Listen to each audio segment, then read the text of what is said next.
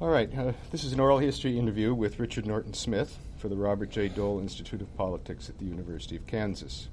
We're in the Washington Law Offices of Alston and Bird, and today is Wednesday, June 4th, 2008, and I'm Brian Williams. Richard, let's start with the allure of Washington in your life after graduating from college. I'm not sure how alluring it was. It's just sort of like most things in my life. It just happened.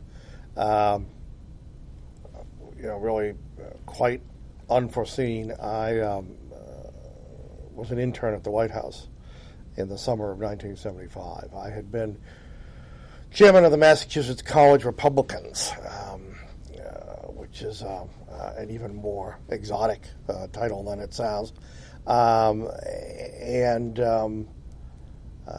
Interesting enough, the national chairman was an ambitious young Texan named Karl Rove, and who I think had more than anyone else to do with the fact that I was part of the intern program.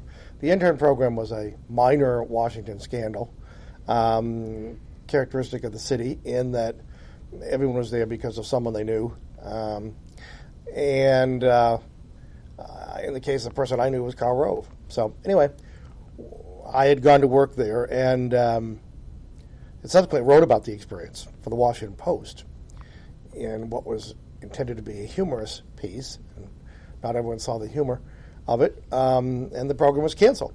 And I often have said that if Bill Clinton had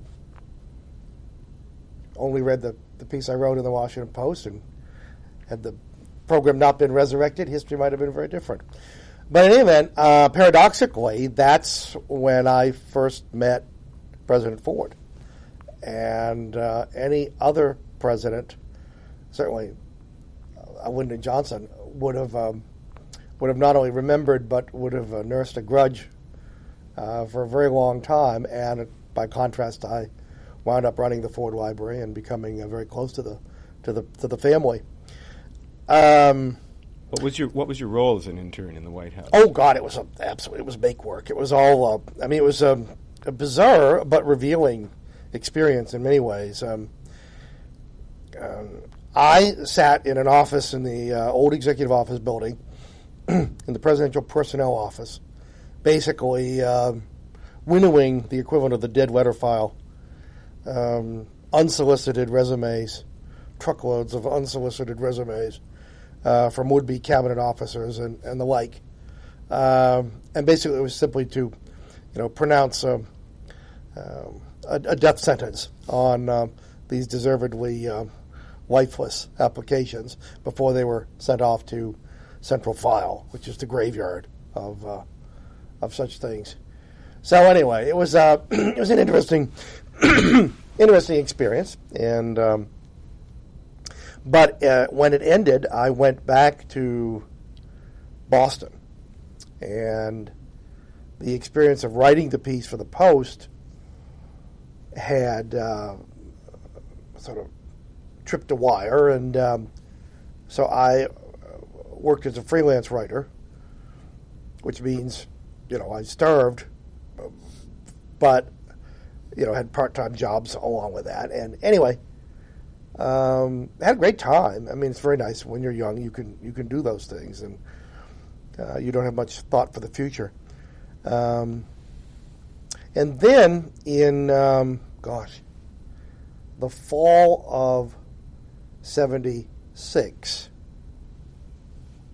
I had a job interview with Ed Brooke, a senator from Massachusetts, then in his second, and as it turned out, final term, and was not hired immediately. But it's an interesting thing about Brooke. Brooke had an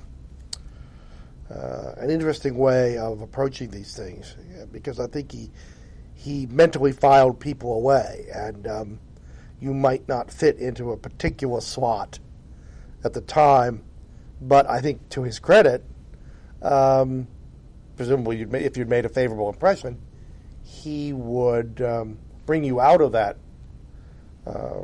and that's what happened to me. I was I'd originally interviewed for a job as assistant press secretary, for which I had no qualifications. And then I was hired, went to work in February of 77 ostensibly in the Boston office, not Washington, ostensibly as a liaison of a small business community. It was a constituent office, but very quickly turned into his speechwriter. So it was a wonderful education. It was also an education in political adversity, which is best administered when young. You're more flexible, and you can take a few hard knocks, and it's also probably a good thing to go through the worst in your career at the beginning of your career, and by that I mean the Brooke divorce and the family squabbles that attended it. And it was a messy year, and we now know what I only sensed at the time, which was that I think he was really ambivalent about running for a third term anyway. With the end of the marriage, which had really ceased to be a marriage for a very long time, I think he was looking forward to starting a new life and new family, as it turned out. I think he was probably happier out of the Senate than he had been, certainly for the previous few years. So, in a curious sort of way, I think life turned out well for him. For those of us who were young and inexperienced at this, it was a wonderful education. It tended to bond people. I used to say you'd open the door every day and you'd look down, you'd see your copy of the Boston Globe, and if the story was above the fold, you'd close the door and go back to bed. If it was below the fold, that was a good day. You go to work. But anyway, I made friends there for life, and but it was interesting because when we lost, which I basically by that point I predicted it, we had a very tough Republican primary challenge. Right-wing radio talk show host, someone who, in many ways, came to personify a lot of the, in my view, unfortunate trends, not just in the Republican Party, but in the political culture generally. And the Panama Canal treaties were the hot button issue that year, and Brooke really tried to straddle it, and ultimately voted for it, and paid a heavy price. But in any event, I said on primary night we're going to lose in November 55-45, which, the luck of the draw, that's what happened to Paul Tsongas. So anyway, we then had 6-7 weeks in which to try to find a job. And I remember organizing the staff. I said, look, we need to go find people who are more depressed than we are, to put all this in perspective. So at lunch we'd go off to the Suffolk County Courthouse to a murder trial and feel at least that we weren't in the docket. So that sort of excursion provided some perspective of its own. But it was interesting because quite soon, I'm trying to think whether it was November or December, I think it was before the end of November that I had an appointment set up with Bob Dole, which is revealing in a number of ways. First of all, that it happened that fast. But secondly, to learn that Dole and Brooke were good friends, obviously respected one another, in some ways ran counter to some of the media image of Dole that had been projected as a result of the 76 race. And I remember going in to see him. His AA at the time was Rich Armitage, and went in, had I don't know, maybe 30 minutes, probably closer to 20. Memory plays tricks. It was not a long conversation. Perfectly friendly.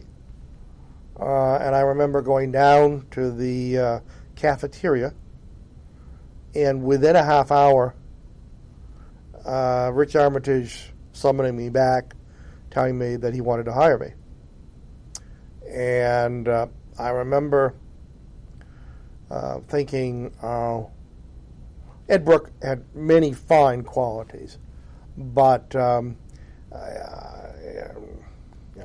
he could make Jack Benny look generous when it came to public salaries. I mean, I used to joke, and most of the time he would laugh, but it was a little close to the nerve occasionally.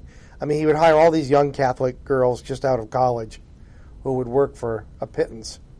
And I remember I was hired in February of 78 as a speechwriter at $13,500. And I think by the time I was done, I had gotten a raise to, I think I was like maybe 17,000, which in Brookland was munificent. So anyway, I remember, I think I started in the mid-20s with Dole. So I thought, my God, I'm rich. What am I going to do with all this money? And came down, moved from Boston the week after Christmas. Moved into an apartment in Southwest Washington. Walked to work. And, boy, in some ways, I've stayed ever since. The first period that I was there physically and on the payroll ran from the beginning of January of 79 through June of 80. And which took us through the aborted 80 campaign. At that point, I had been lucky enough to sign a contract with Simon & Schuster to write a biography of Thomas E. Dewey.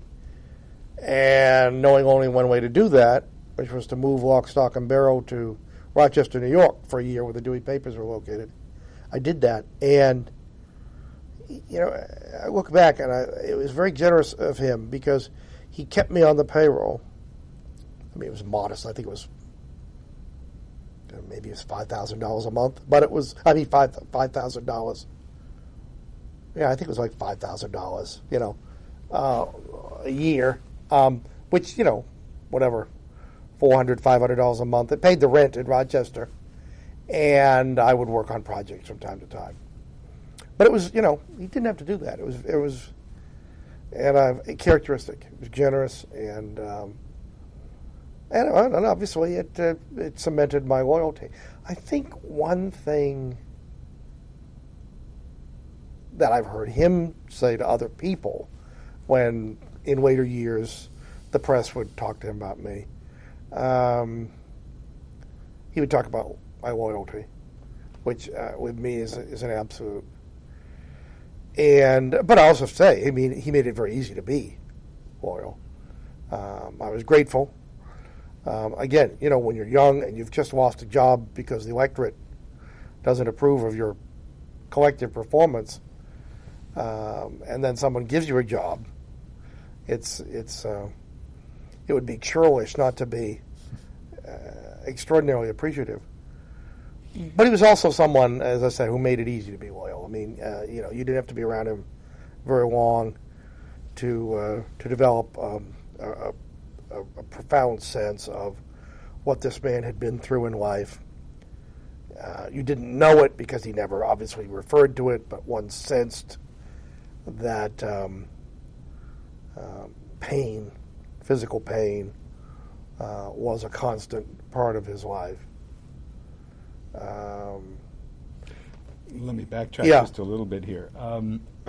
You then were speechwriter for Brooke, but stayed in Massachusetts. You didn't come down here. That's right. In the constituent office in Boston. So you were mainly writing statements for him when he was back home? No, I did all of his speech writing. Didn't matter where he was geographically. But I think he also thought with an election campaign coming up, it'd be useful to have someone who could be a generalist, who could do both policy and politics. And that's what I did. What qualities do you think in yourself keyed him to say, this is the man I want to be writing my words for me? And who are we talking about? Brooke. I don't know. I suppose it's not terribly dissimilar from what I sensed later on with Dole. The Harvard degree counted for a lot. It was a kind of shorthand, and it's curious because I'm not comparing Dole and Nixon, but for all of the cultural hay that conservatives have made over the years, railing against the Eastern establishment, and what Lyndon Johnson called you Harvards, and Nixon in a more virulent way. my sense is that both Brooke and Dole had and President Ford, I know, just, had a kind of instinctive respect for what that credential implied. Now, obviously, maybe that gets you in the door, but, then you're on your own. Beyond that, I don't know. I'm probably not I know that obviously you're very green at that age, and I know I made a lot of mistakes, and I remember Brooke being a very good and I think patient editor. Senator Dole is an excellent editor, and each would present their own challenges. Dole was accustomed, as often as not, to working without a text. I think he often felt, in some ways, hemmed in if you gave him a text to read. And I think there's some parallel. I don't know, and I wouldn't explore it terribly far.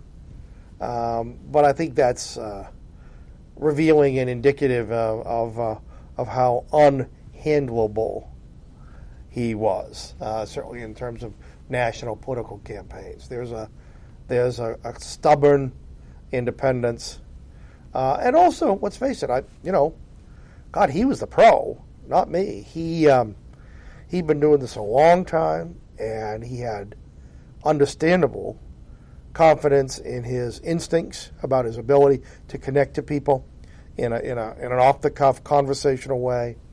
I think he may have had, some bad experiences, I don't know, previously with people putting words in his mouth. But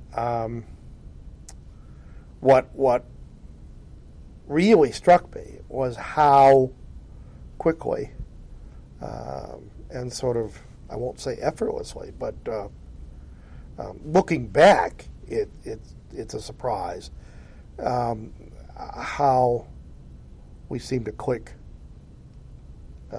from the first. Which is not, again, to say that he would read every word I wrote, but I think over time, particularly, it's interesting. The big speeches, the set speeches, and particularly the speeches that had, I guess, what I would call a particular emotional content to them.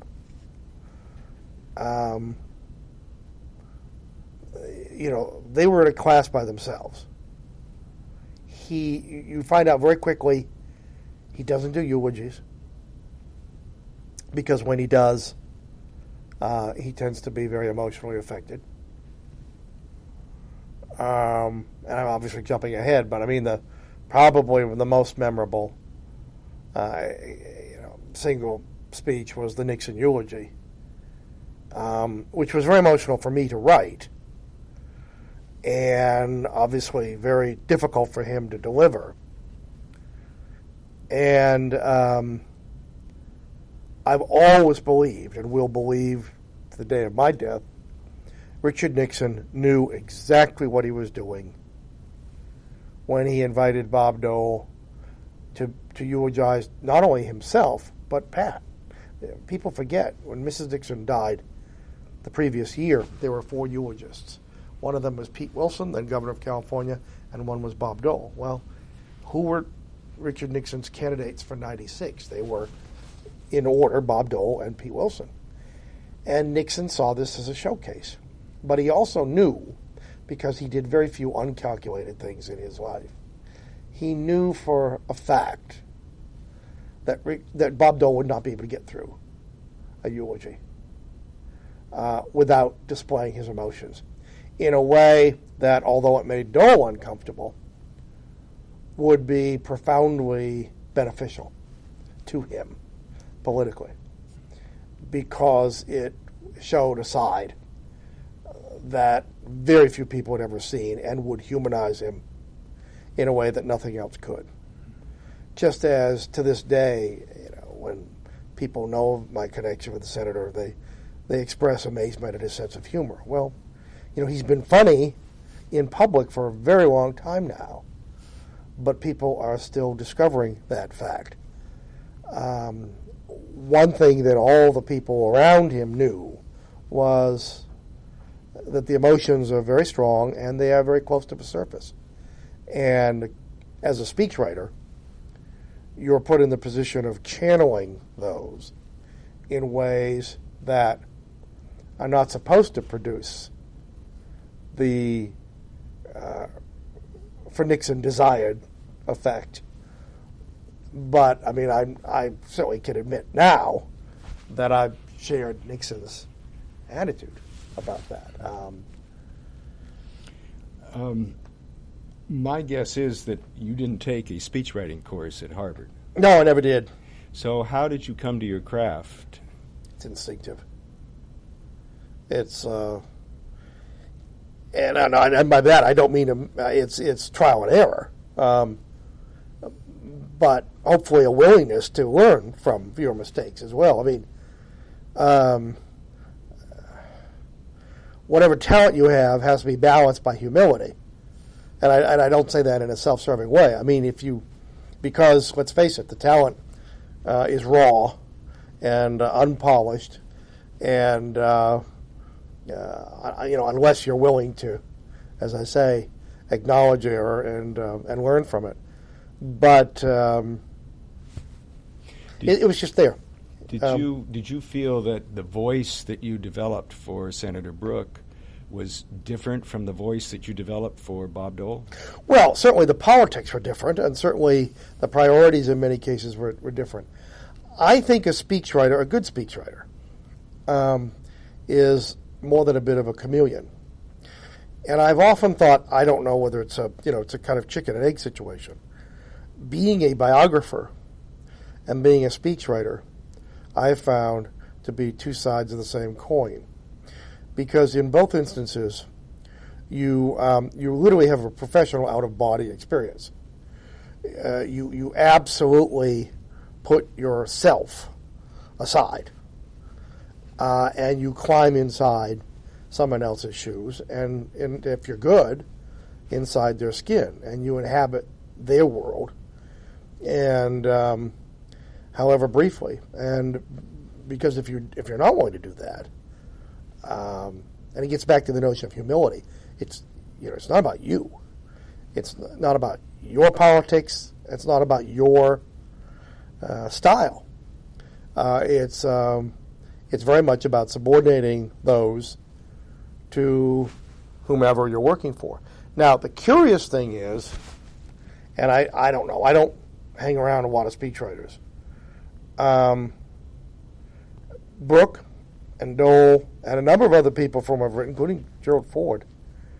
I've heard from a number of people, including the principals, about my alleged ability to capture their voice. I was conscious of the fact, obviously trying to do that, but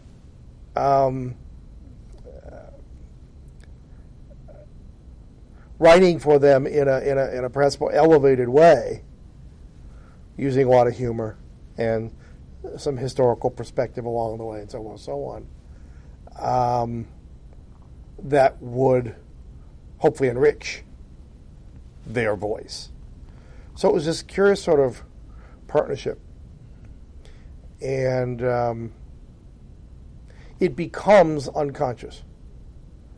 It's there are so many things that other people do, take for granted, that I don't do. I don't drive a car, and I was 8 years old before I could tie my shoes. But writing a speech or slipping into a persona is like falling off a log. And in preparation, did you read a lot of his, like when you came on staff with Dole, a lot of what he'd said before and so forth, or do you just feel your ways? Yeah, it's very intuitive. It's very instinctive. Of course you research subjects to death. And again, same thing, writing a biography. You immerse yourself in as much material as possible. But it's, first of all, it's not rocket science. Most audiences want relatively little. They want to feel, from the political standpoint, they want to be flattered. They want to hear how important they are.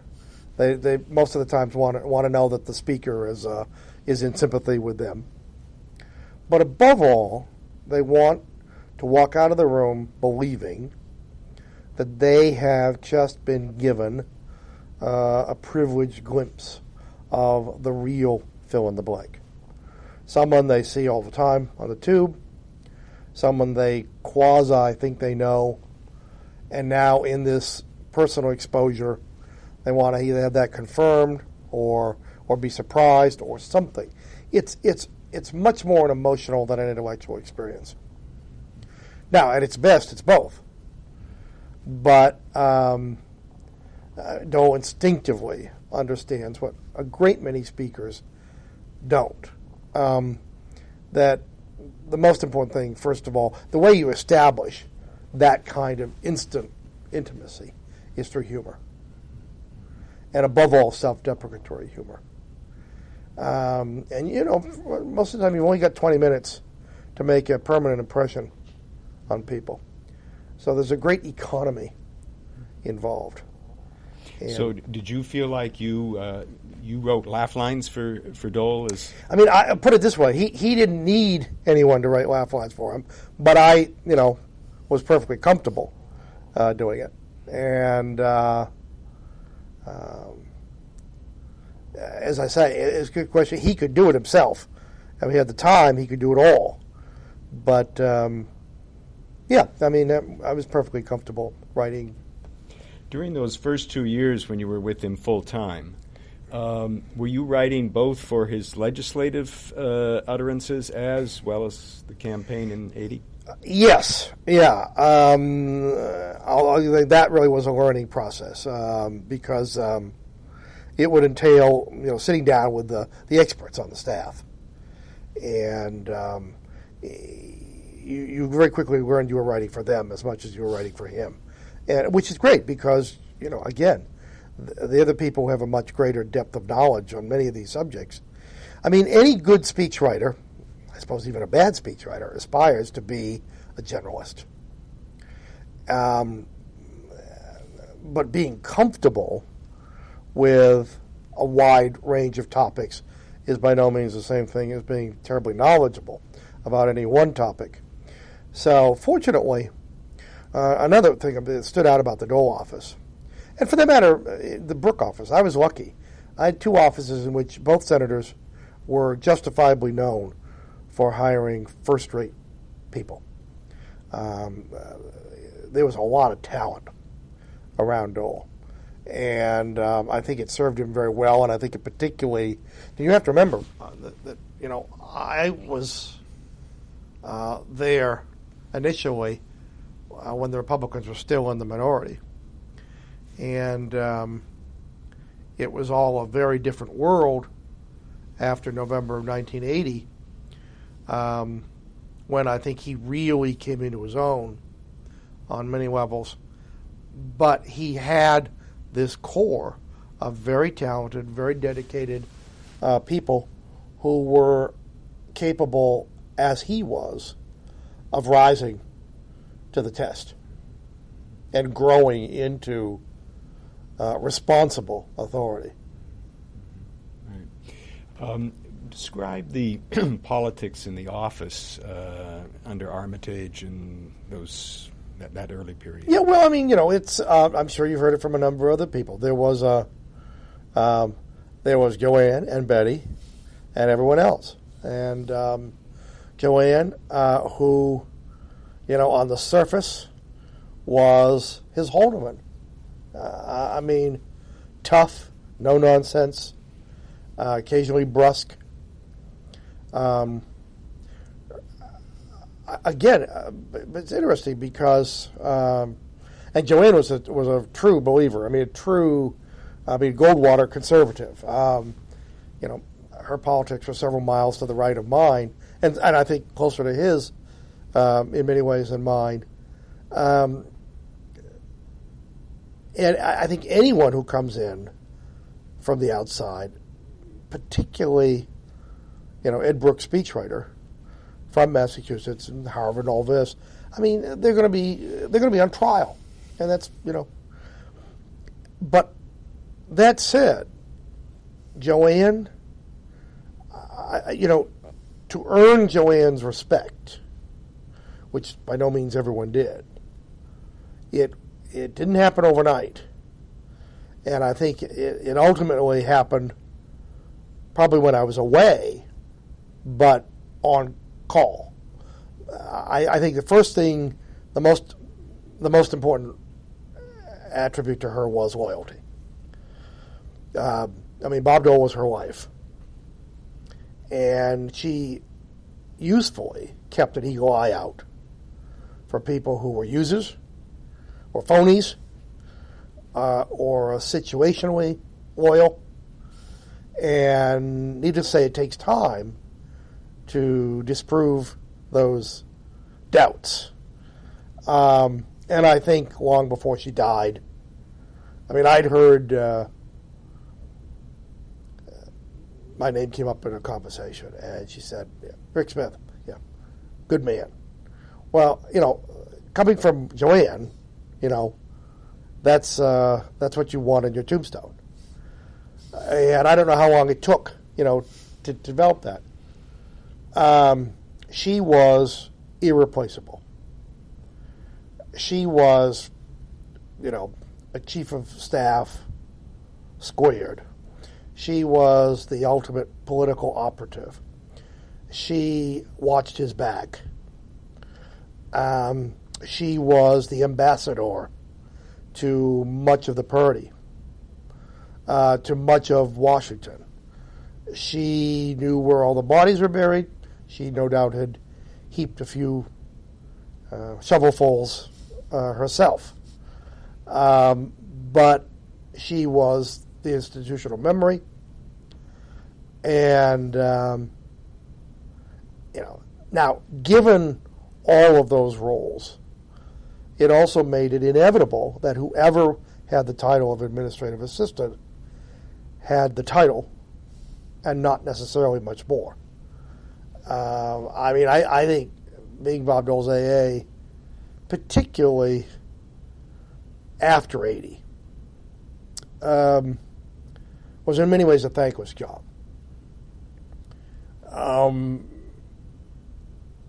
Because as the demands grew, as the visibility grew, as the opportunities grew, it really meant that Joanne's role was all the greater. Joanne really was a national figure, and it would take a very unusual kind of individual to comfortably accept that division of labor in the office. And it was something of a revolving door. Betty was... It's funny, Betty and Joanne are spoken of like Lewis and Clark. In fact, Betty and Joanne, could have their own differences based upon their proximity and, who was more loyal and who was more dedicated. And Betty would get flustered, and Betty would complain, and Betty would voice her displeasure with something he may have done or not done. I don't think I ever heard Joanne say anything critical. But in Betty's case, it was blowing off steam because she was every bit as dedicated as she was there on weekends, and her life too was Bob Dole. And they had this wonderful kind of running gag. She blew off steam. He cracked jokes about it. And anyway, it was from what I could tell, at least, it was a very successful relationship. But clearly, those two women were more than gatekeepers. Now that said, he wouldn't have. I don't think he would have wanted or settled for gatekeepers. He was someone who was constantly on the prowl. You never knew when you look over his shoulder, and he was there. The inevitable "what's cooking" greeting. But he was not someone, and I often thought, had he ever gotten to the White House, he, I think, in a very unusual way among presidents, would not have fallen victim to the bubble. I suspect he would have spent as much time on Capitol Hill as he did in the White House. And in the White House, he'd be prowling around, trying to find new information that he could put to use. So the press section, where I was located, was the last room in the office. There was his office, and then Joanne and Betty had an outer office, and then a reception area with an AA behind that, and then 2 offices, I think, for the legislative assistants and legislative correspondence, and then what was called the press office. And there was a press secretary, assistant press secretary, myself, usually an intern, someone working on mail and the like. Probably fairly typical Capitol Hill setup. Now, that was in 79 and the first half of 80. And then, of course, came the Reagan sweep that fall. And it was a very different world. Before we move to that different world, how did Sheila Burke play in as another strong woman in this landscape? I didn't see that much of Sheila, just because there tends to be, I think it's unintentional, but probably unavoidable, a kind of gulf between the personal office, the Kansas office, if you will, and the staff folks. I was certainly aware of Sheila and was, very impressed with her every time I saw her, and sensed that she was a very significant figure on the policy side of things. Didn't know a lot about her background, but it did not go unnoticed that Dole. I got to know a lot about his mother. And it was very clear, to me at least, long before I worked with them on the biography, that he had grown up with a very strong female presence. And indeed, in a way that's unusual, I think, and I don't want to sound deterministic here, but it's not difficult to trace Bob Dole's defining qualities to each of his parents. I mean, he clearly got his father's sense of humor and the kind of comfort level with anyone.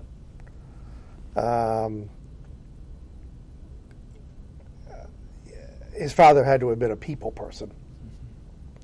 And working in that grain and creamery, and earlier than that, the restaurant, it was very clear that Norton Dole, was a campaigner without a campaign. And those qualities he passed on to his son. Brien Dole gave him her drive, her perfectionism, a kind of never say die quality. And I remember when talking with him about his parents, and then when writing about them, it's sometimes difficult to describe his mother without inadvertently making her sound like a taskmaster.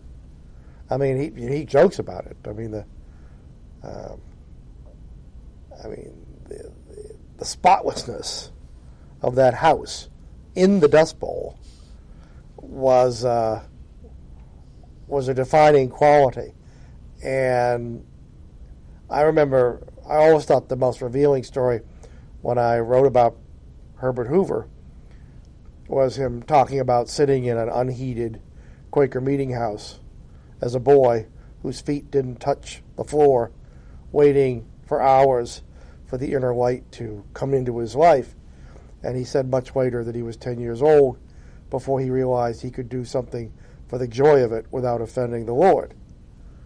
And in a very rough parallel, I will always carry with me the image of Bob Dole as a boy imprisoned in his mother's kitchen, sitting on a stool waiting for the floor to dry.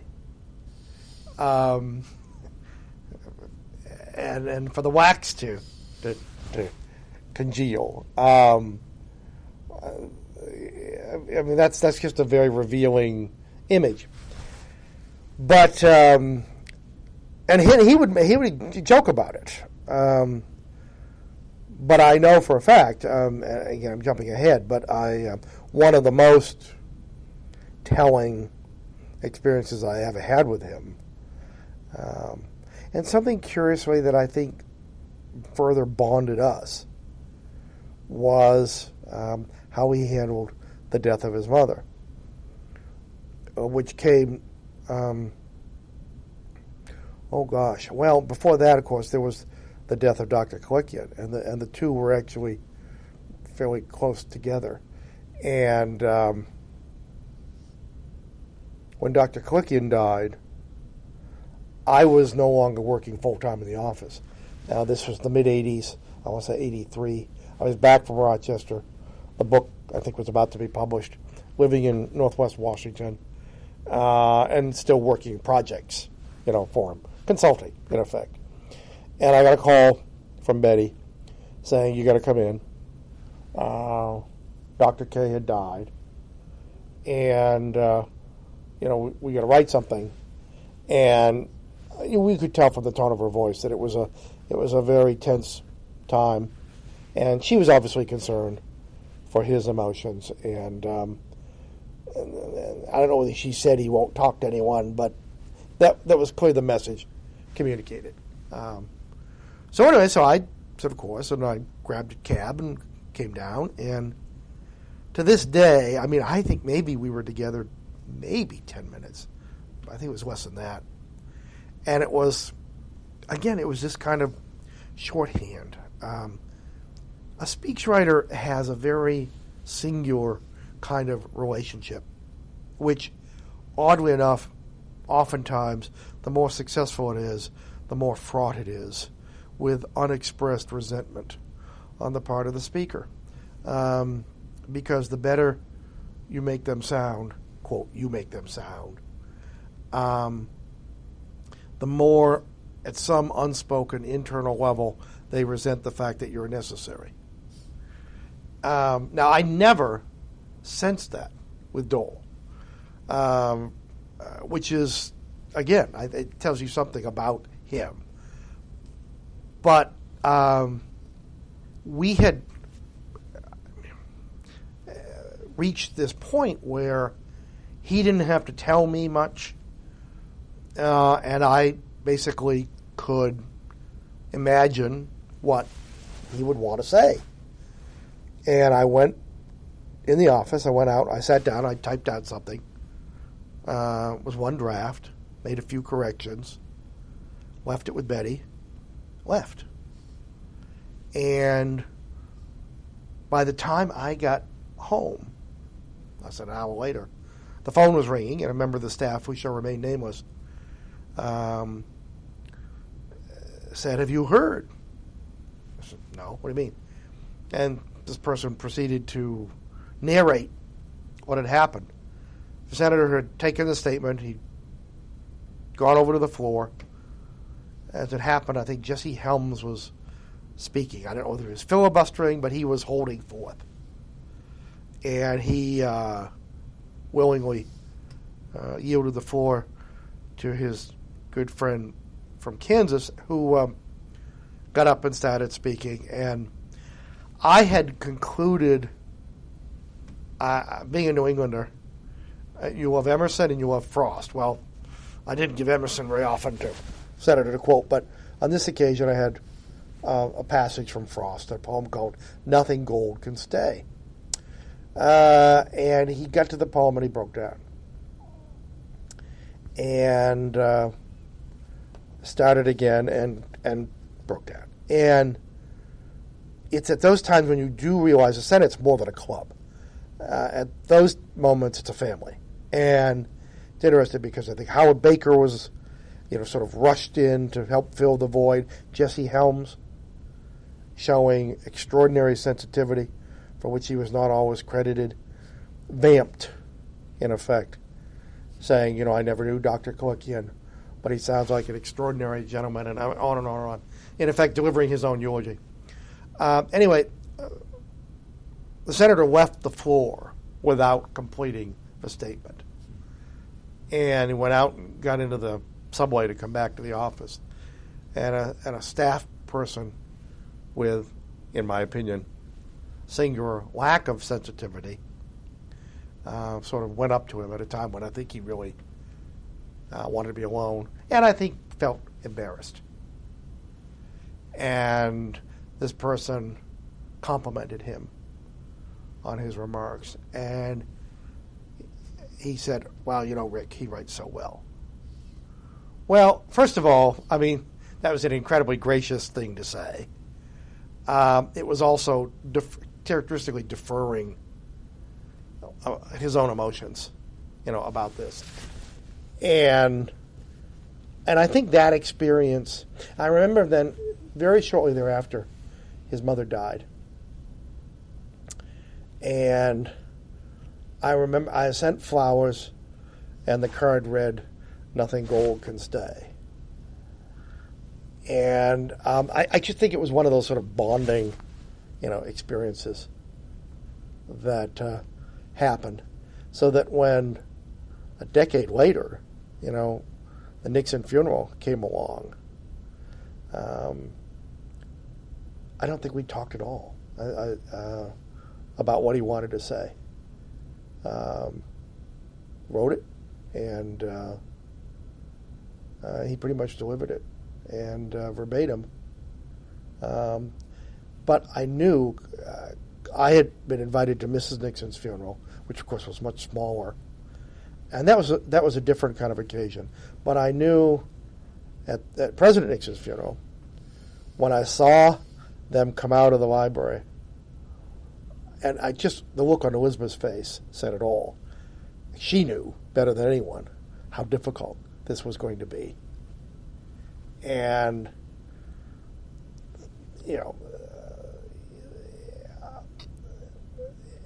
it turned out to be every bit as difficult as she imagined. But as I believe Nixon imagined, it also turned out, at least in the short run, to be a very positive experience for, there were 33 million people who watched that service. And I'm sure millions of them saw a side to Dole that they had not imagined was there. I'm always struck by how Ed Muskie's career was ended because he dropped a tear. Well, and not only that, you're right. You're absolutely right. Muskie in the famous incident outside the, I guess it was in Nashua, where he was criticizing the union leader, I think quite justifiably.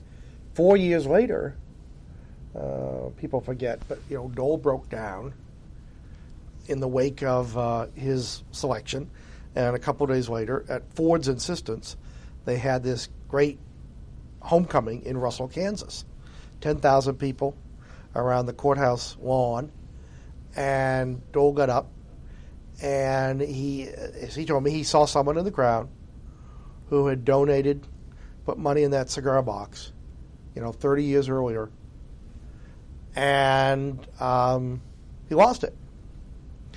And you're right. The contrast between the political price that Ed Muskie paid, although I think maybe it's been exaggerated in the retelling. I think there are other factors at work undermining his inevitability. But nevertheless, you're absolutely right. It was commented on in a way that was markedly different. And I think the reason, I don't think the culture changed that much in 4 years. In a curious sort of way, it was counterintuitive. Bob Dole was seen as this tough guy. Some thought a hatchet man.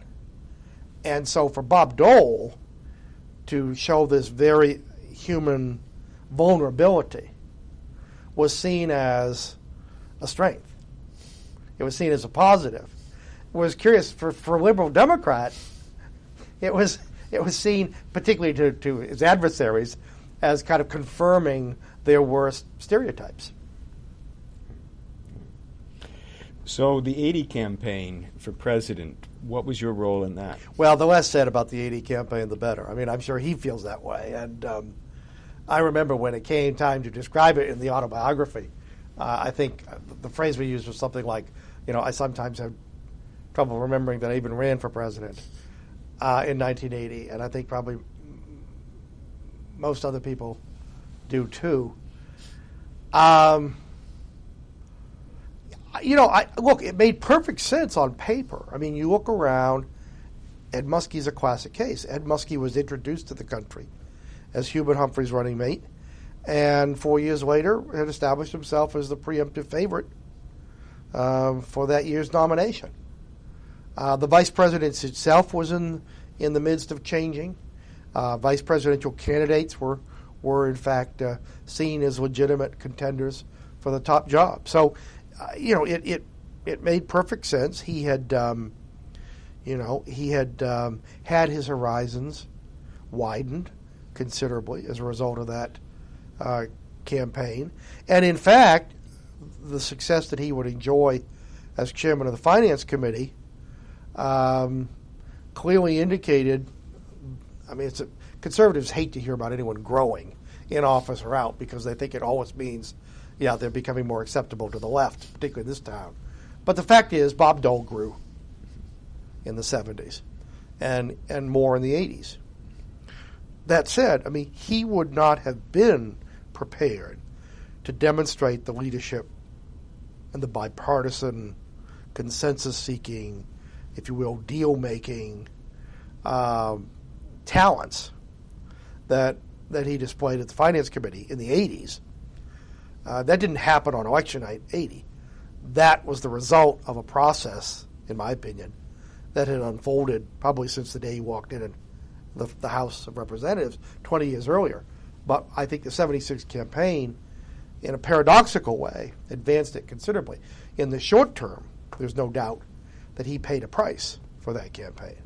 He told me about, I think you remember Barbara Walters asking him if, in effect, he felt responsible for losing the election for Ford. And he never forgot, again, the Senate at its best, he never forgot the fact that Hubert Humphrey, on his own, called him right after the election and said, look, you're going to take some hits, but forget it.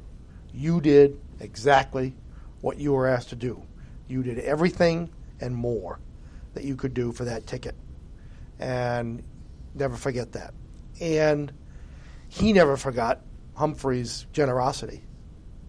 Of course, Humphrey knew where he was coming Humphrey from. knew exactly. I mean, and Humphrey, he probably was, the subtext of that was, you're probably lucky not being vice president. Although being Gerald Ford's vice president would have been very different from being Lyndon Johnson's. But clearly Humphrey bore scars for the rest of his life. And indeed, in talking to Walter Mondale, it became very clear.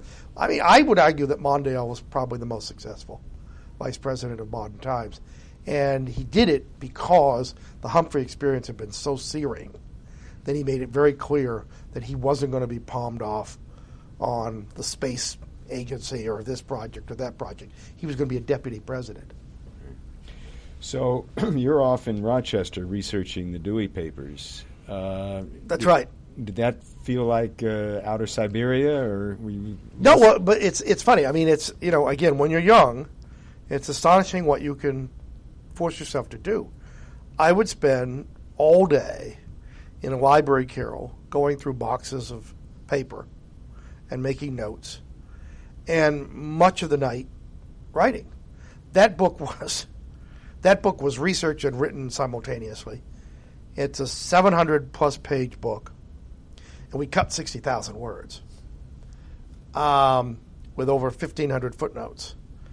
And it was done in a year and a half, which is absurd But, you write on sheer energy and love of what you're doing.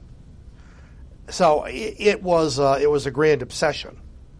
And, I didn't hear from Washington very often, which again made it all the more generous that, in effect, he carried me, on the payroll. So you didn't feel like your reputation was slipping much because you were out of the picture for that period? No, and I never worried about my reputation anyway. And what was the allure of Dewey? Why Dewey? Oh, gosh. Well, a number of things. First of all, no one had done it.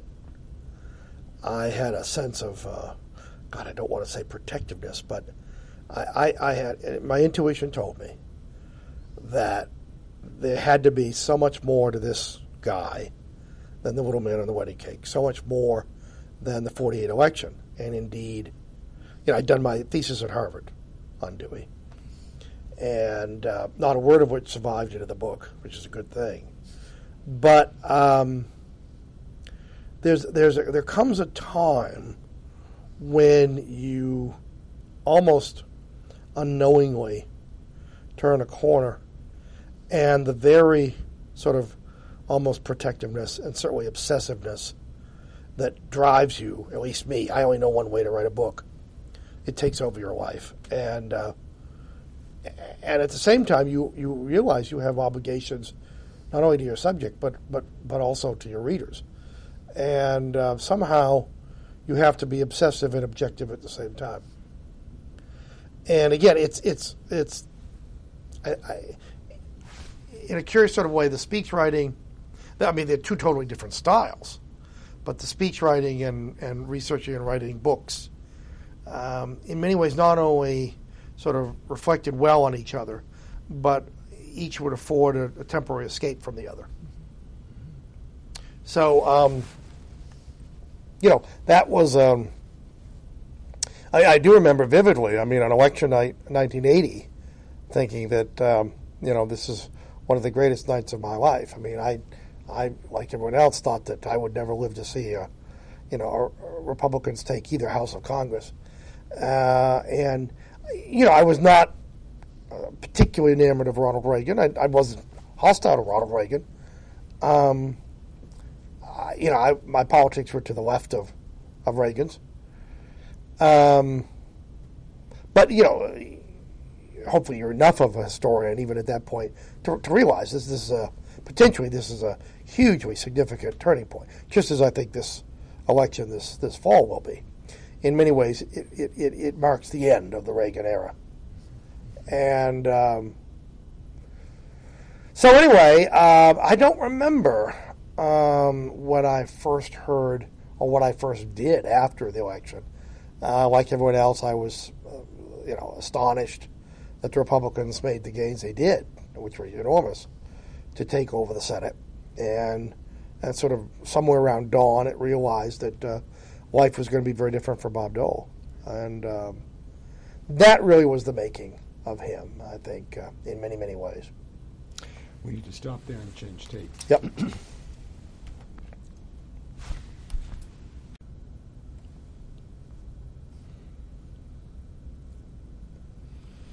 Okay, let's pick up the narrative here. Right. So anyway, I was in Rochester for 1 year, so I think June of 81. I returned to D.C. and was on the payroll. I guess you could call it in a consulting role, but also did some additional consulting I was writing some speeches for people at the White House and had a contract at the Republican National Committee. The project, I remember, there were a couple radio shows. I remember specifically writing, he had a kind of a point counterpoint with Ted Kennedy. I don't know how long it lasted. I was involved, I want to say, for less than a year. But again, revealing, because they obviously enjoyed each other. This was there was a little bit of, obviously, not only give and take, but one-upsmanship involved. But it was very clear that,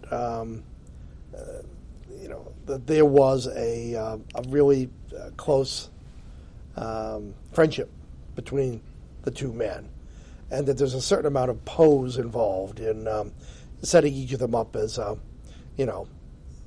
the prototypical liberal and conservative. And it was really only later, a couple things. Rose Kennedy and Bob Dole had the same birthday. And the Senator Dole, would send her flowers. And I know they had a number of very nice exchanges.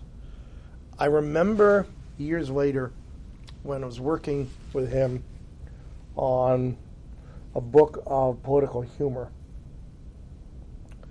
and someone, not me, had submitted a draft with a number of jokes about Teddy, and in particular about his weight. And it's very interesting because Dole, I remember two things Dole cutting from that manuscript. There's a wonderful line, I think.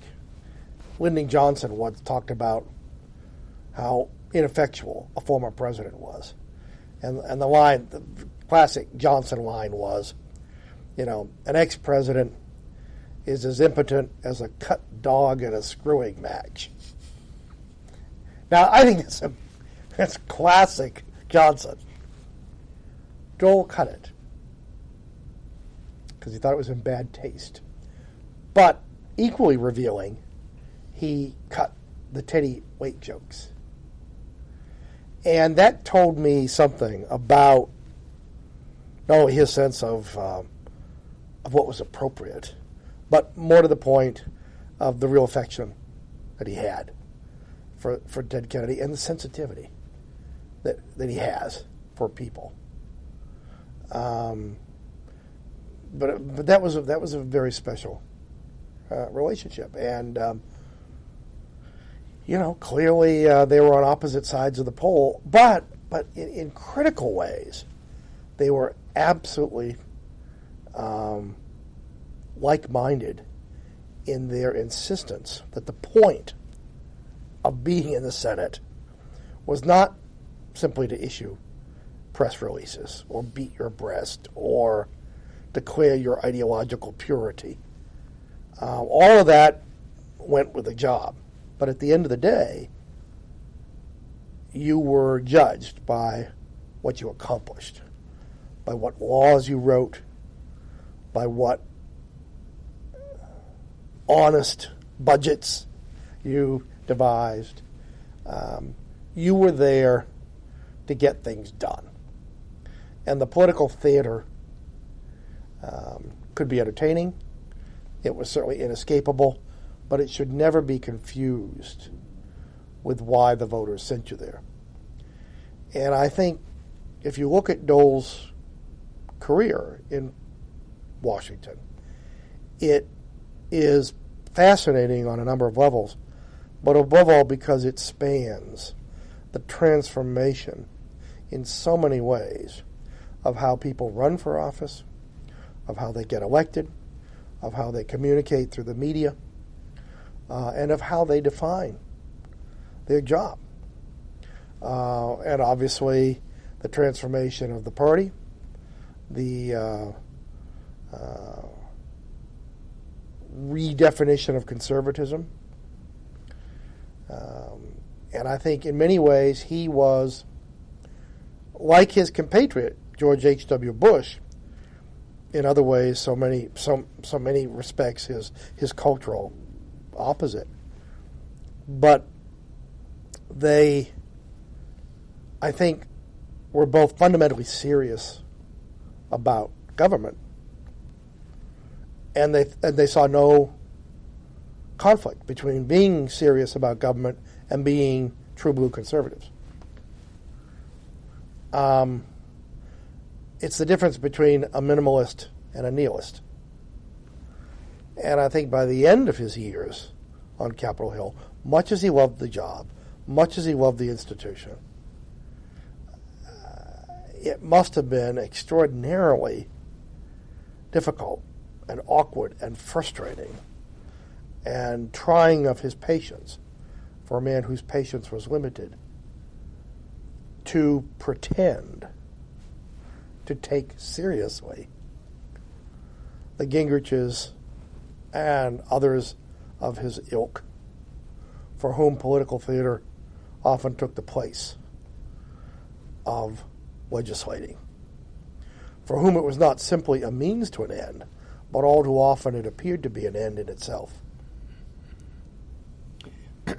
It has struck me as we've gone through these interviews that we really are chronicling that major transition. Yeah. That's one of the themes that emerges so clearly.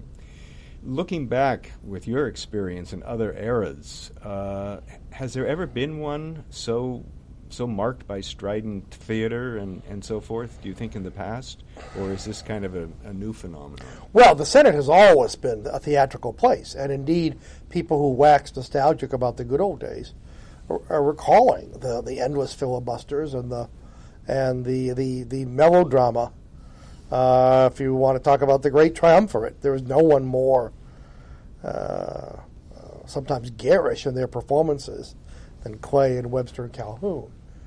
The difference was that the theater was an inseparable part of legislating, and you were playing to the galleries. What's changed are the galleries. And instead of a few hundred people in the room in their Sunday finest come to watch a show, it's the internet and cable TV and people who confuse political analysis with shouting at the top of their voices. There is an ugliness about the political process. It's not debate. It's often name calling and posturing, and people who succeed by their ability to exploit rather than bridge differences. And I've often wondered, because he was the man as responsible as anyone for bringing cameras into the Senate. I've often wondered if you gave him a shot of sodium pentothal, whether he really thinks, in retrospect, that it was a good thing for the Senate. I'm not talking about anything else.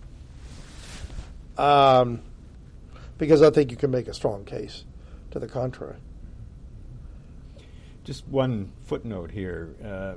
In terms of those 19th century people whose oratory was so magnificent and whatnot, do you think they had a sense that they were talking beyond the gallery, that their words would live on and whatnot, or was it very much quotidian? Oh, no. They understood that everything they said would be in, if not the next day's newspaper, the day after. They were speaking for effect. They were speaking to unseen crowds. There's no doubt about that. And in that sense, there's a parallel. The difference is that the unseen crowds, even those who disagreed with what they were reading, were all, in a sense, speaking the same language. They were all part of the same process. They were all observing the same rules. By the 80s, the 90s, and today, it's a much more anarchic environment.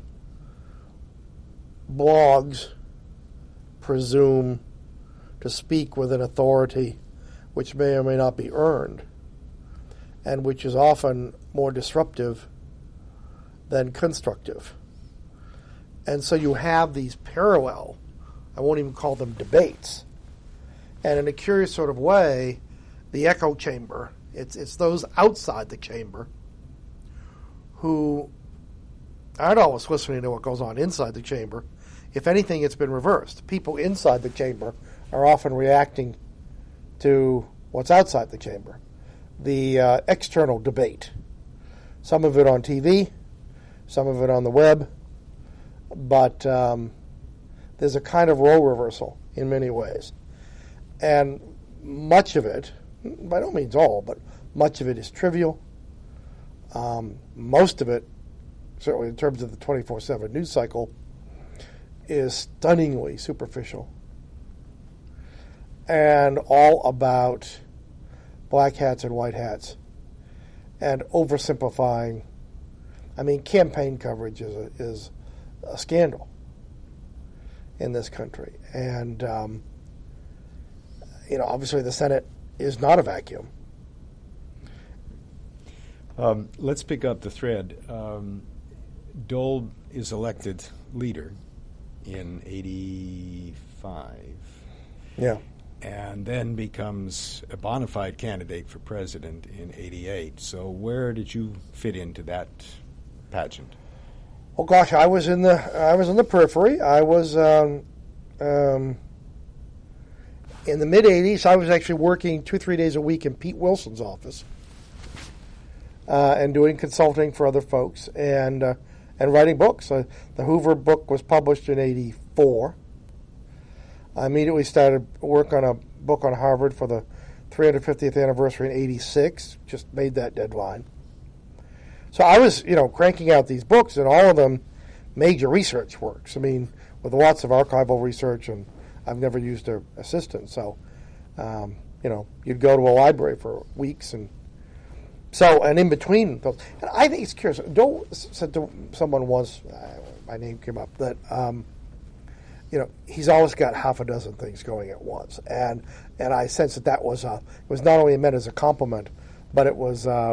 It suggested one reason for our affinity.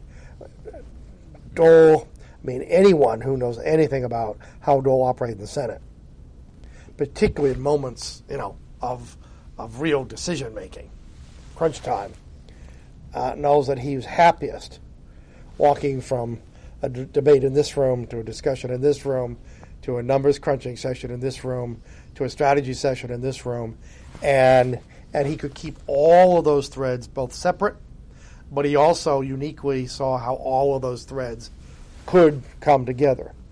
And so I think in a curious sort of way, I think, that was one thing we had in common. He thought I worked all the time, which is something that he finds admirable.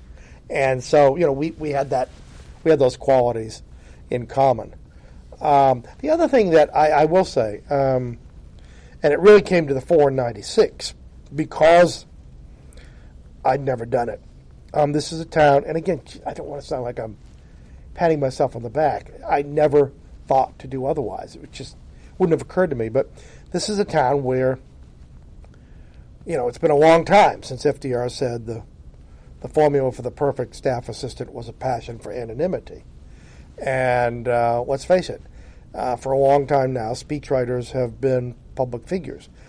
I was very old-fashioned about that. I thought that was fundamentally disloyal. And I thought more than that, it was totally self-defeating.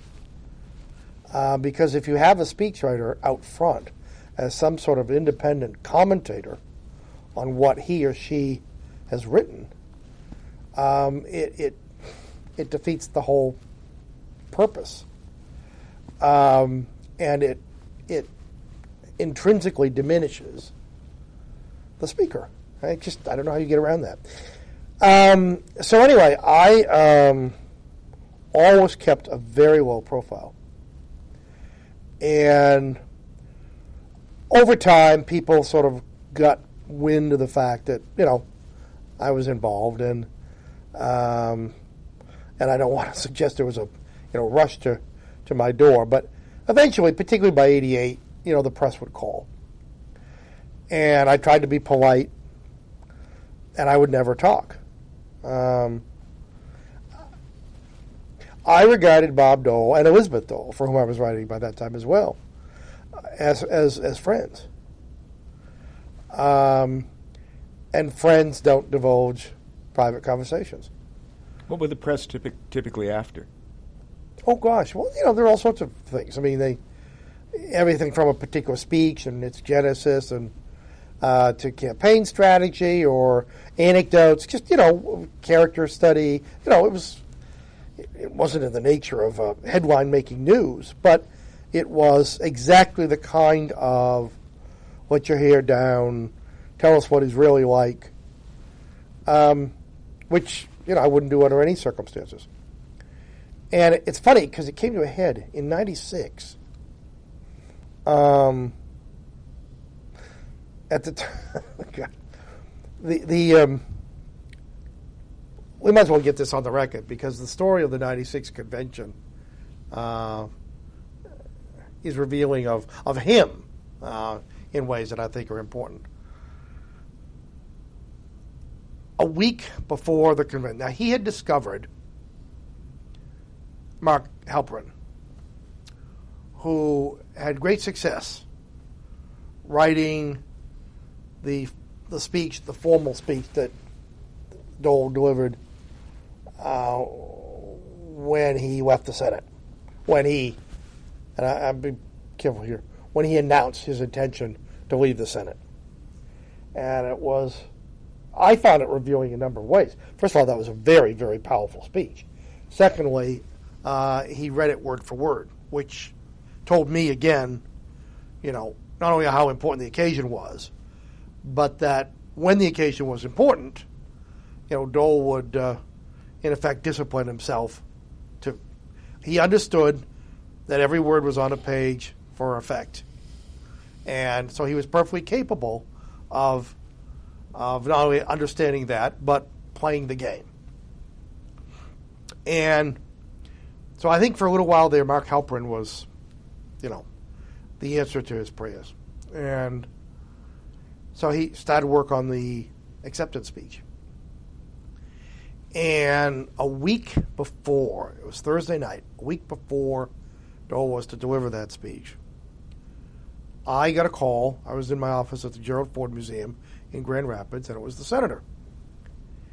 And he wanted to read me the speech. Now, back up a bit. They had just had a very unpleasant experience. I think the process was what offended them more than the result. Bob Woodward had published a book, which basically was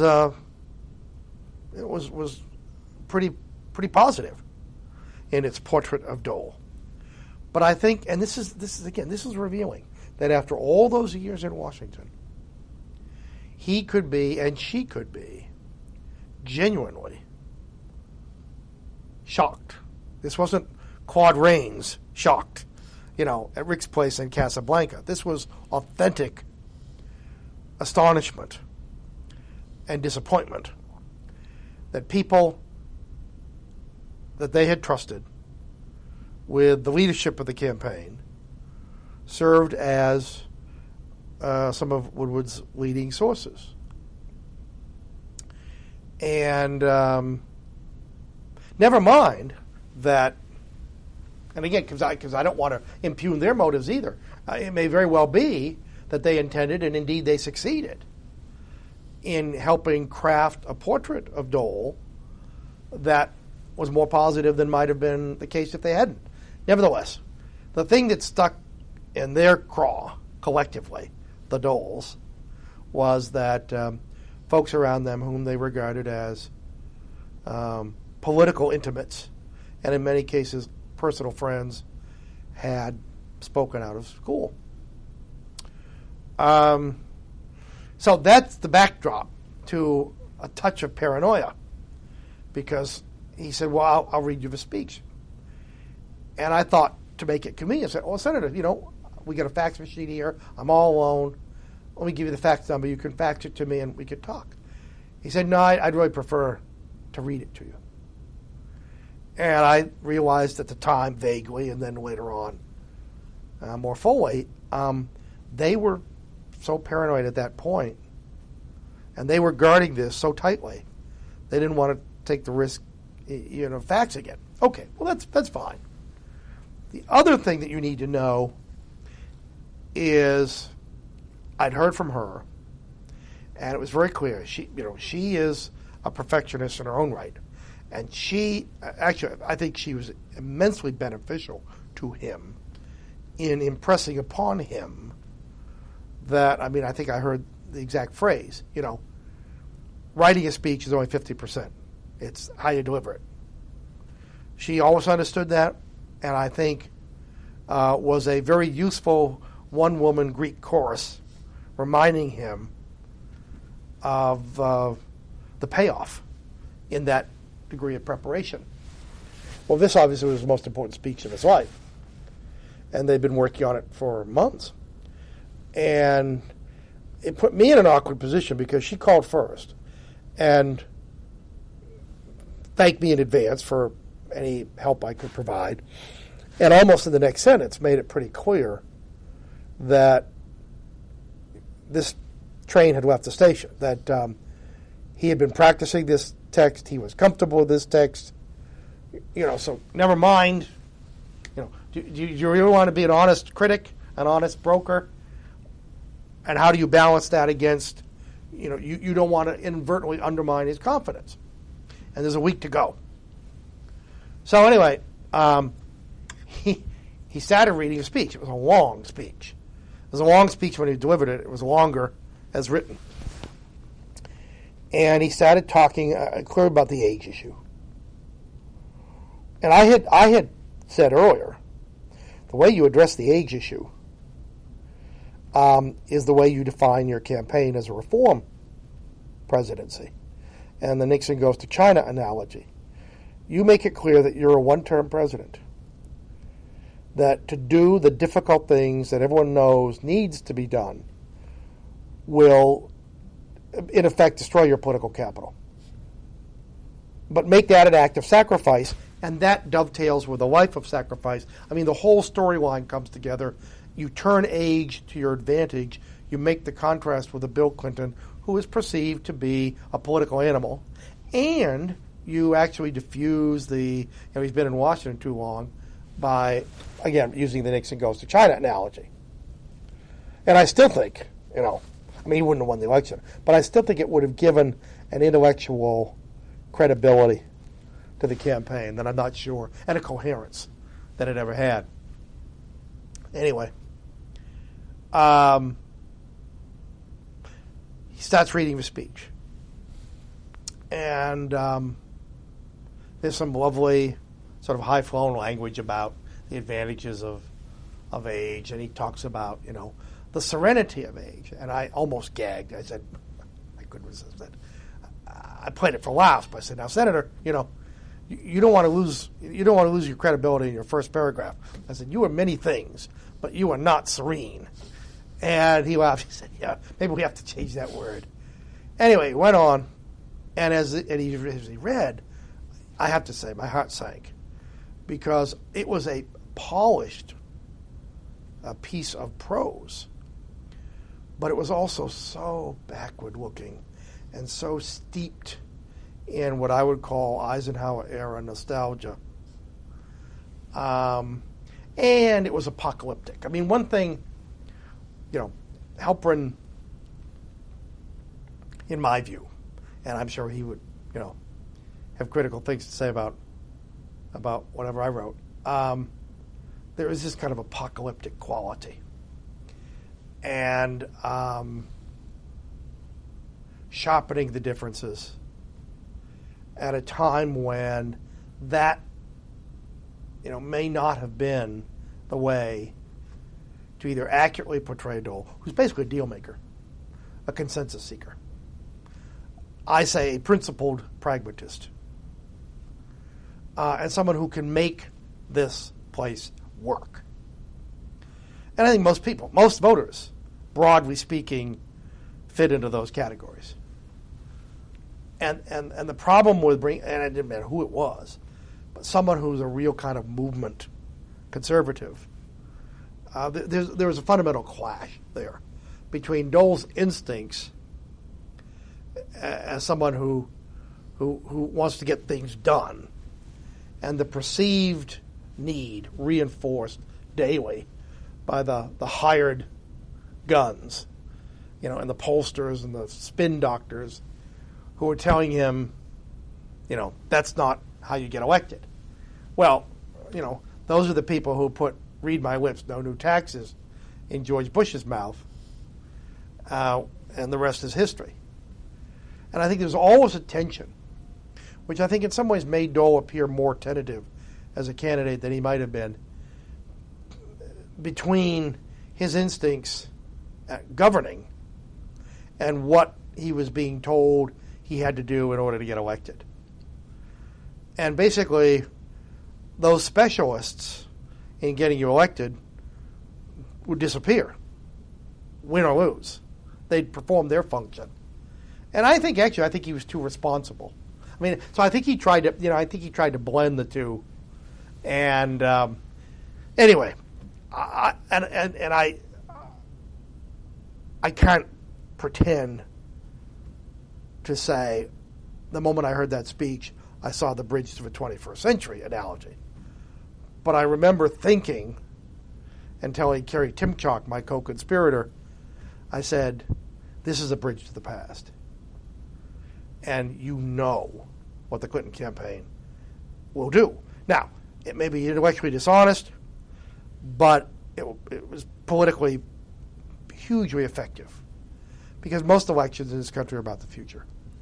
And I said, if you want to subliminally reinforce the age issue, no one will have to say Bob Dole's too old to be president. People will say implicitly Bob Dole's living in the past. So you're doing Clinton's job for him, handing it to him. Now, the problem was I couldn't say that. Certainly not first time out hearing this. So I mumbled a few sort of non-committal. I didn't want to lie, but there was a lot of good material there, and I emphasized that. And I said, well, and I think he suggested that maybe I ought to talk with Kerry. Kerry was also someone he really felt had his interests at heart. Someone who didn't have an agenda of his own. And in a curious sort of way, when you're outside the office, this has been said before, when you're outside the office, you're Einstein, When you're in the office, you may be a goat. But I think, he looked at people, he had a curious attitude. I think there was, I don't want to exaggerate it, but I think there was a real sense of pride that he felt in people who went on to success. And, I don't know whether it was, kind of a almost paternalistic feeling, but, he really, and I hope he does. I hope he's taken over the years some real satisfaction in knowing, how many Dole people there are in this town and elsewhere who bear his stamp and, who hopefully make him proud. But I think Kerry was someone who, about whom he felt that way.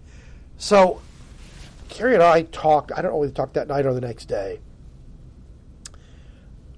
We were of one mind, but we were in an impossible situation. We had, this is classic Dole. I have to back up now because the backdrop to this is probably the most important story I have to tell.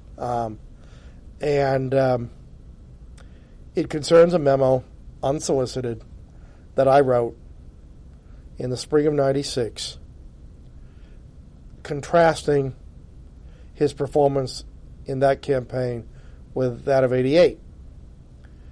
And if you remember, the folks around him, particularly Maury, and again, I don't want to single her out. She clearly wasn't the only person who was making this pitch. And no doubt there are lots of reasons why they believed that this was the way to go. But they were clearly trying to position him as a social conservative, someone who could rally a party that was very different from what it had been in '76 when he was on the ticket. And I always thought his greatest asset was his authenticity. And that includes what others would see as inadequacies or deficiencies. He's not slick. He's not polished. He's not naturally eloquent. But he is himself.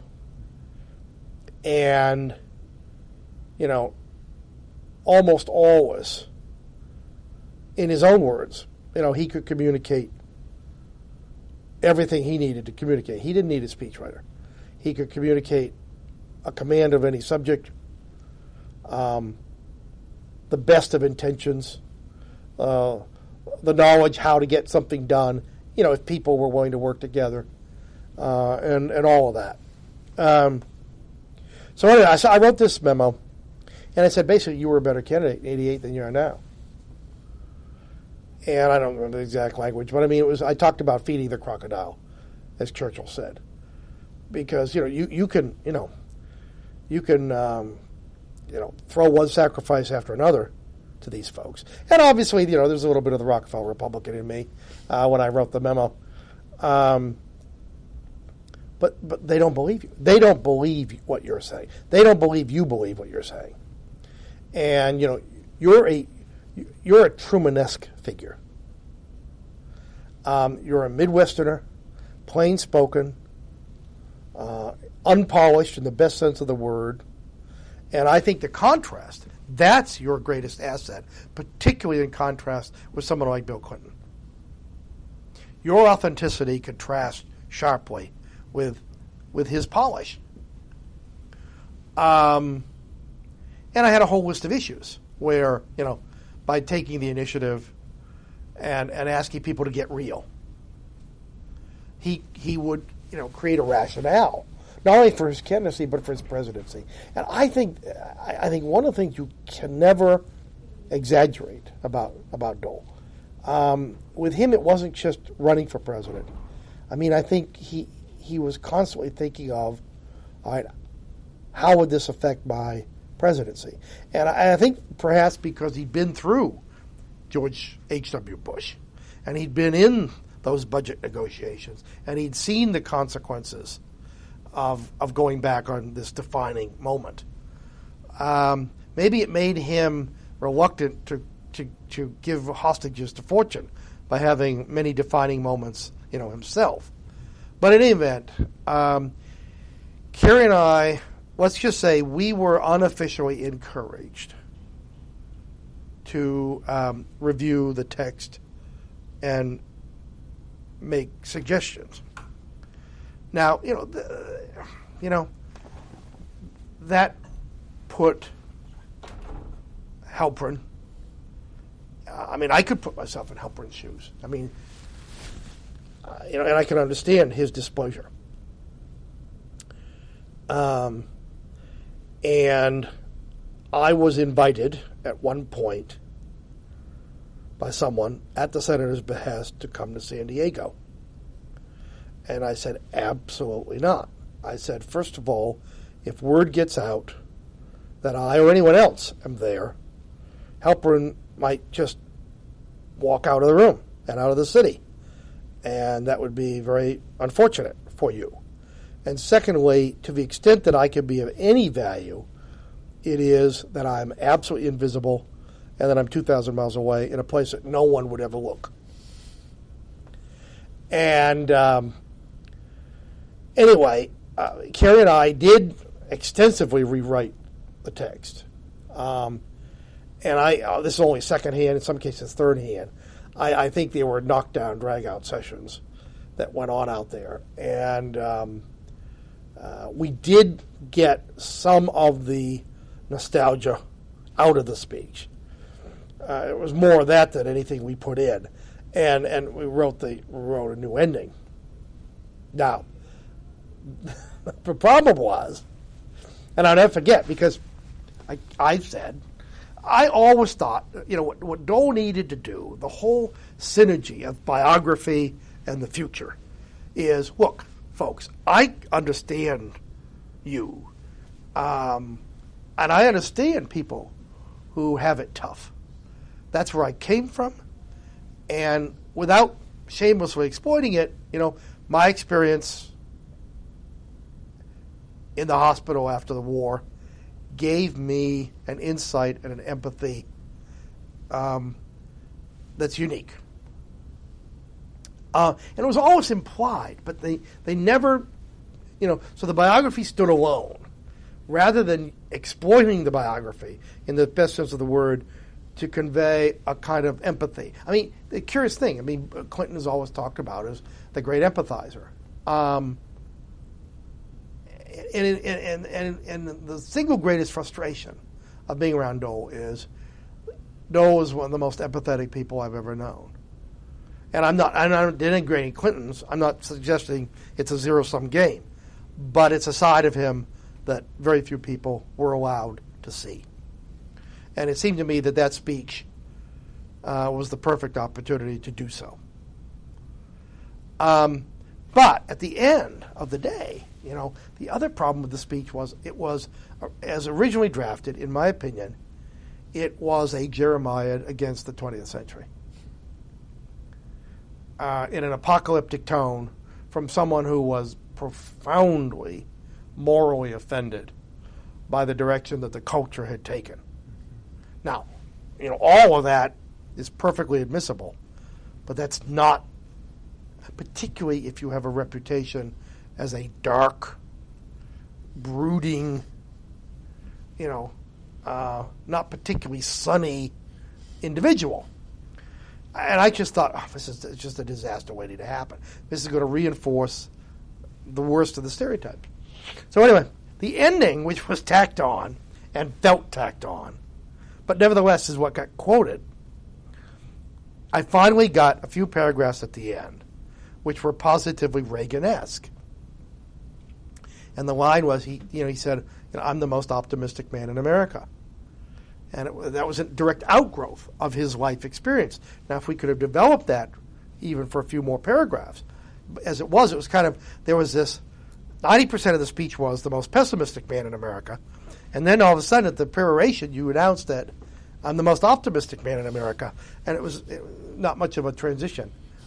But anyway, and the interesting thing is the next day on the front page of the Times, the headline is, Dole, quote, the most optimistic man in America. So they picked up the line. By that time, I understood Mr. Halperin had, in fact, stalked out of San Diego. Angry, feeling probably betrayed. And I thought to myself, buddy, get real. Your name isn't on the ballot. And unless this speech writing thing is a kind of ego trip, you need to understand what every good speechwriter understands day one, which is it's not about you. You're a facilitator. You subordinate yourself and your ego to, So I think it ended badly. But in any event, that was the backdrop. In terms of the convention, the memo, obviously before that, was something that he kept on his desk. He told me later on he read it every day, and he sent copies of it over to the campaign, which. I'm telling this backwards, but you now understand why the campaign was loath to have me involved, in the speech or anything else. I'm sure from their perspective, along with others, I was one of these outsiders, these dilettantes who kept getting in the way of their perfectly laid plans. The memo was leaked to Michael Kramer of Time magazine. This was about the time that Colin Powell was seriously flirting with the idea of running, and indeed called a press conference to say he was a Republican, but he wasn't going to run for president. And in that story, Michael Kramer sort of told the story of Powell's decision, but really segued into what it meant is Dole was the prohibitive favor. It had been a week to Kramer, who contacted me at the Reagan Library, and I was naive enough. I was astonished, and I didn't want to talk. But Michael's a very good guy, very professional guy, and I got wind of the fact that it would be perfectly all right for me to talk. I said, I'll talk, but it's off the record, and there's a whole lot of things I'm not going to talk about. So anyway, we danced around all of this. Turned out that, in my opinion, I don't know, I've never asked him, I think Dole leaked the memo. He wanted to send a signal, particularly to Republican governors, in effect saying, look, I don't believe all this stuff that I'm saying, I'm still me. Which, again, works in a legislative setting behind closed doors where the entire electorate consists of 100 people, maybe 50 on your side. It doesn't work in public. You can't get away with it. And I will never forget the very mixed emotions I felt the following Sunday. He was a guest on This Week with David Brinkley.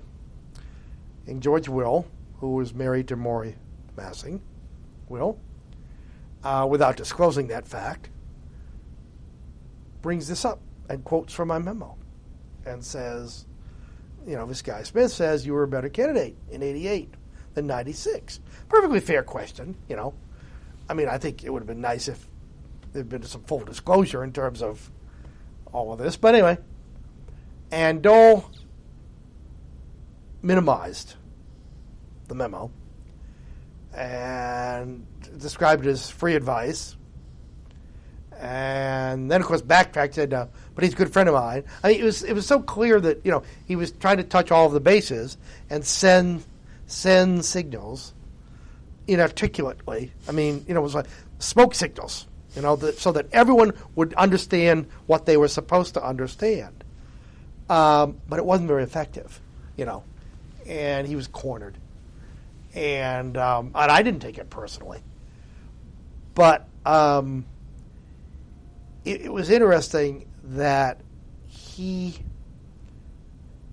wanted that advice, and he was as responsive to that advice. He didn't want to run the campaign he was running.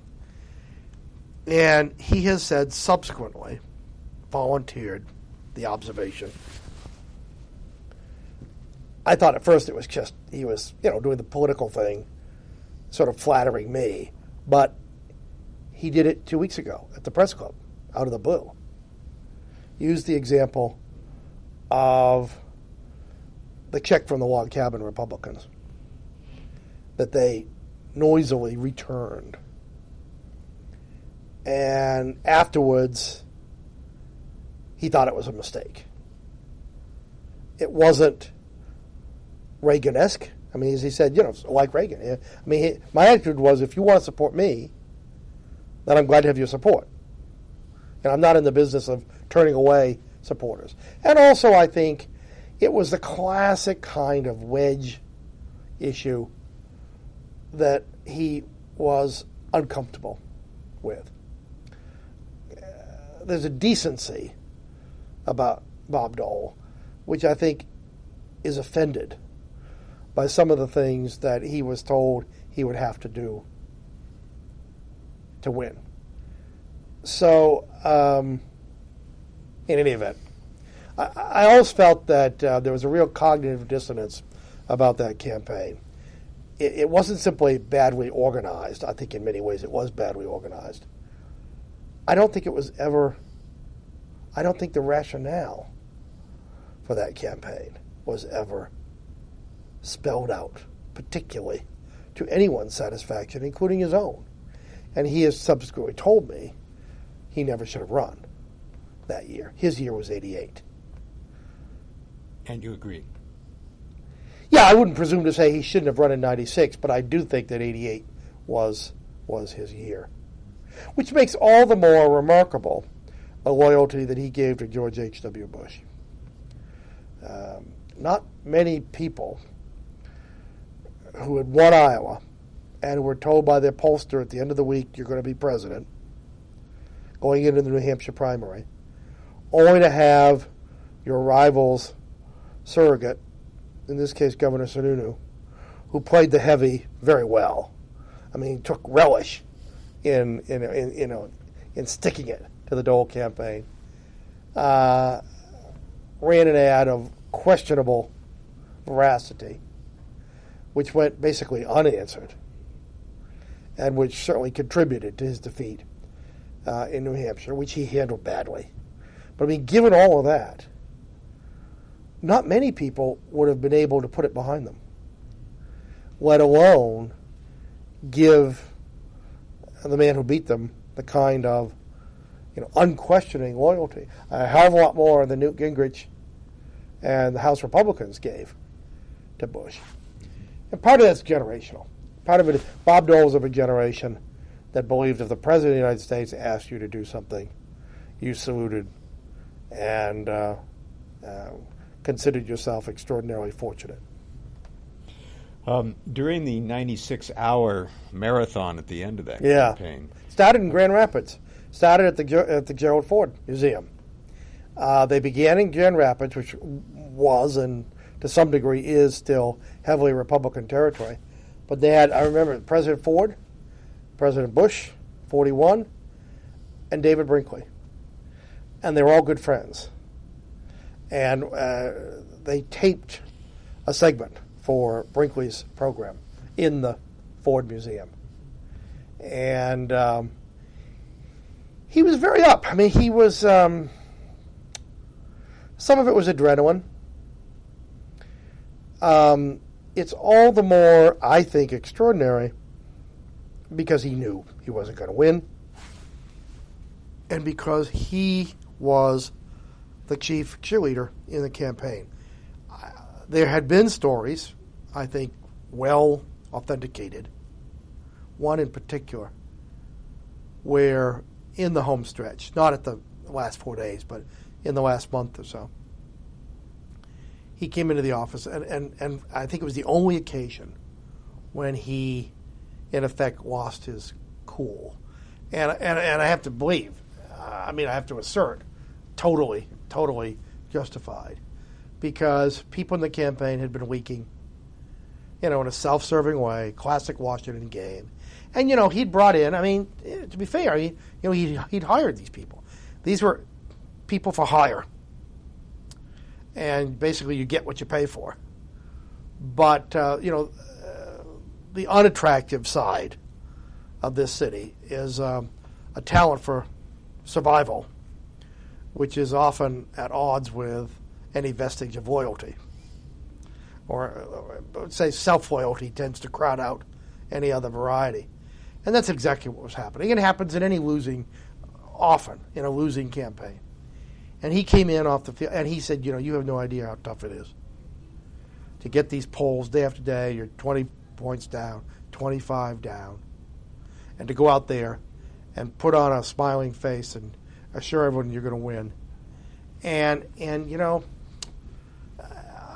lot of ways, that's Dole at his best, and it's something that no one ever saw. Right. Well, that was one of the comments that was made at the end of that campaign, that finally they saw Dole as Dole because he wasn't speaking from under control. He was doing it from the heart. Yeah. And how does that work with... And the outrage was authentic.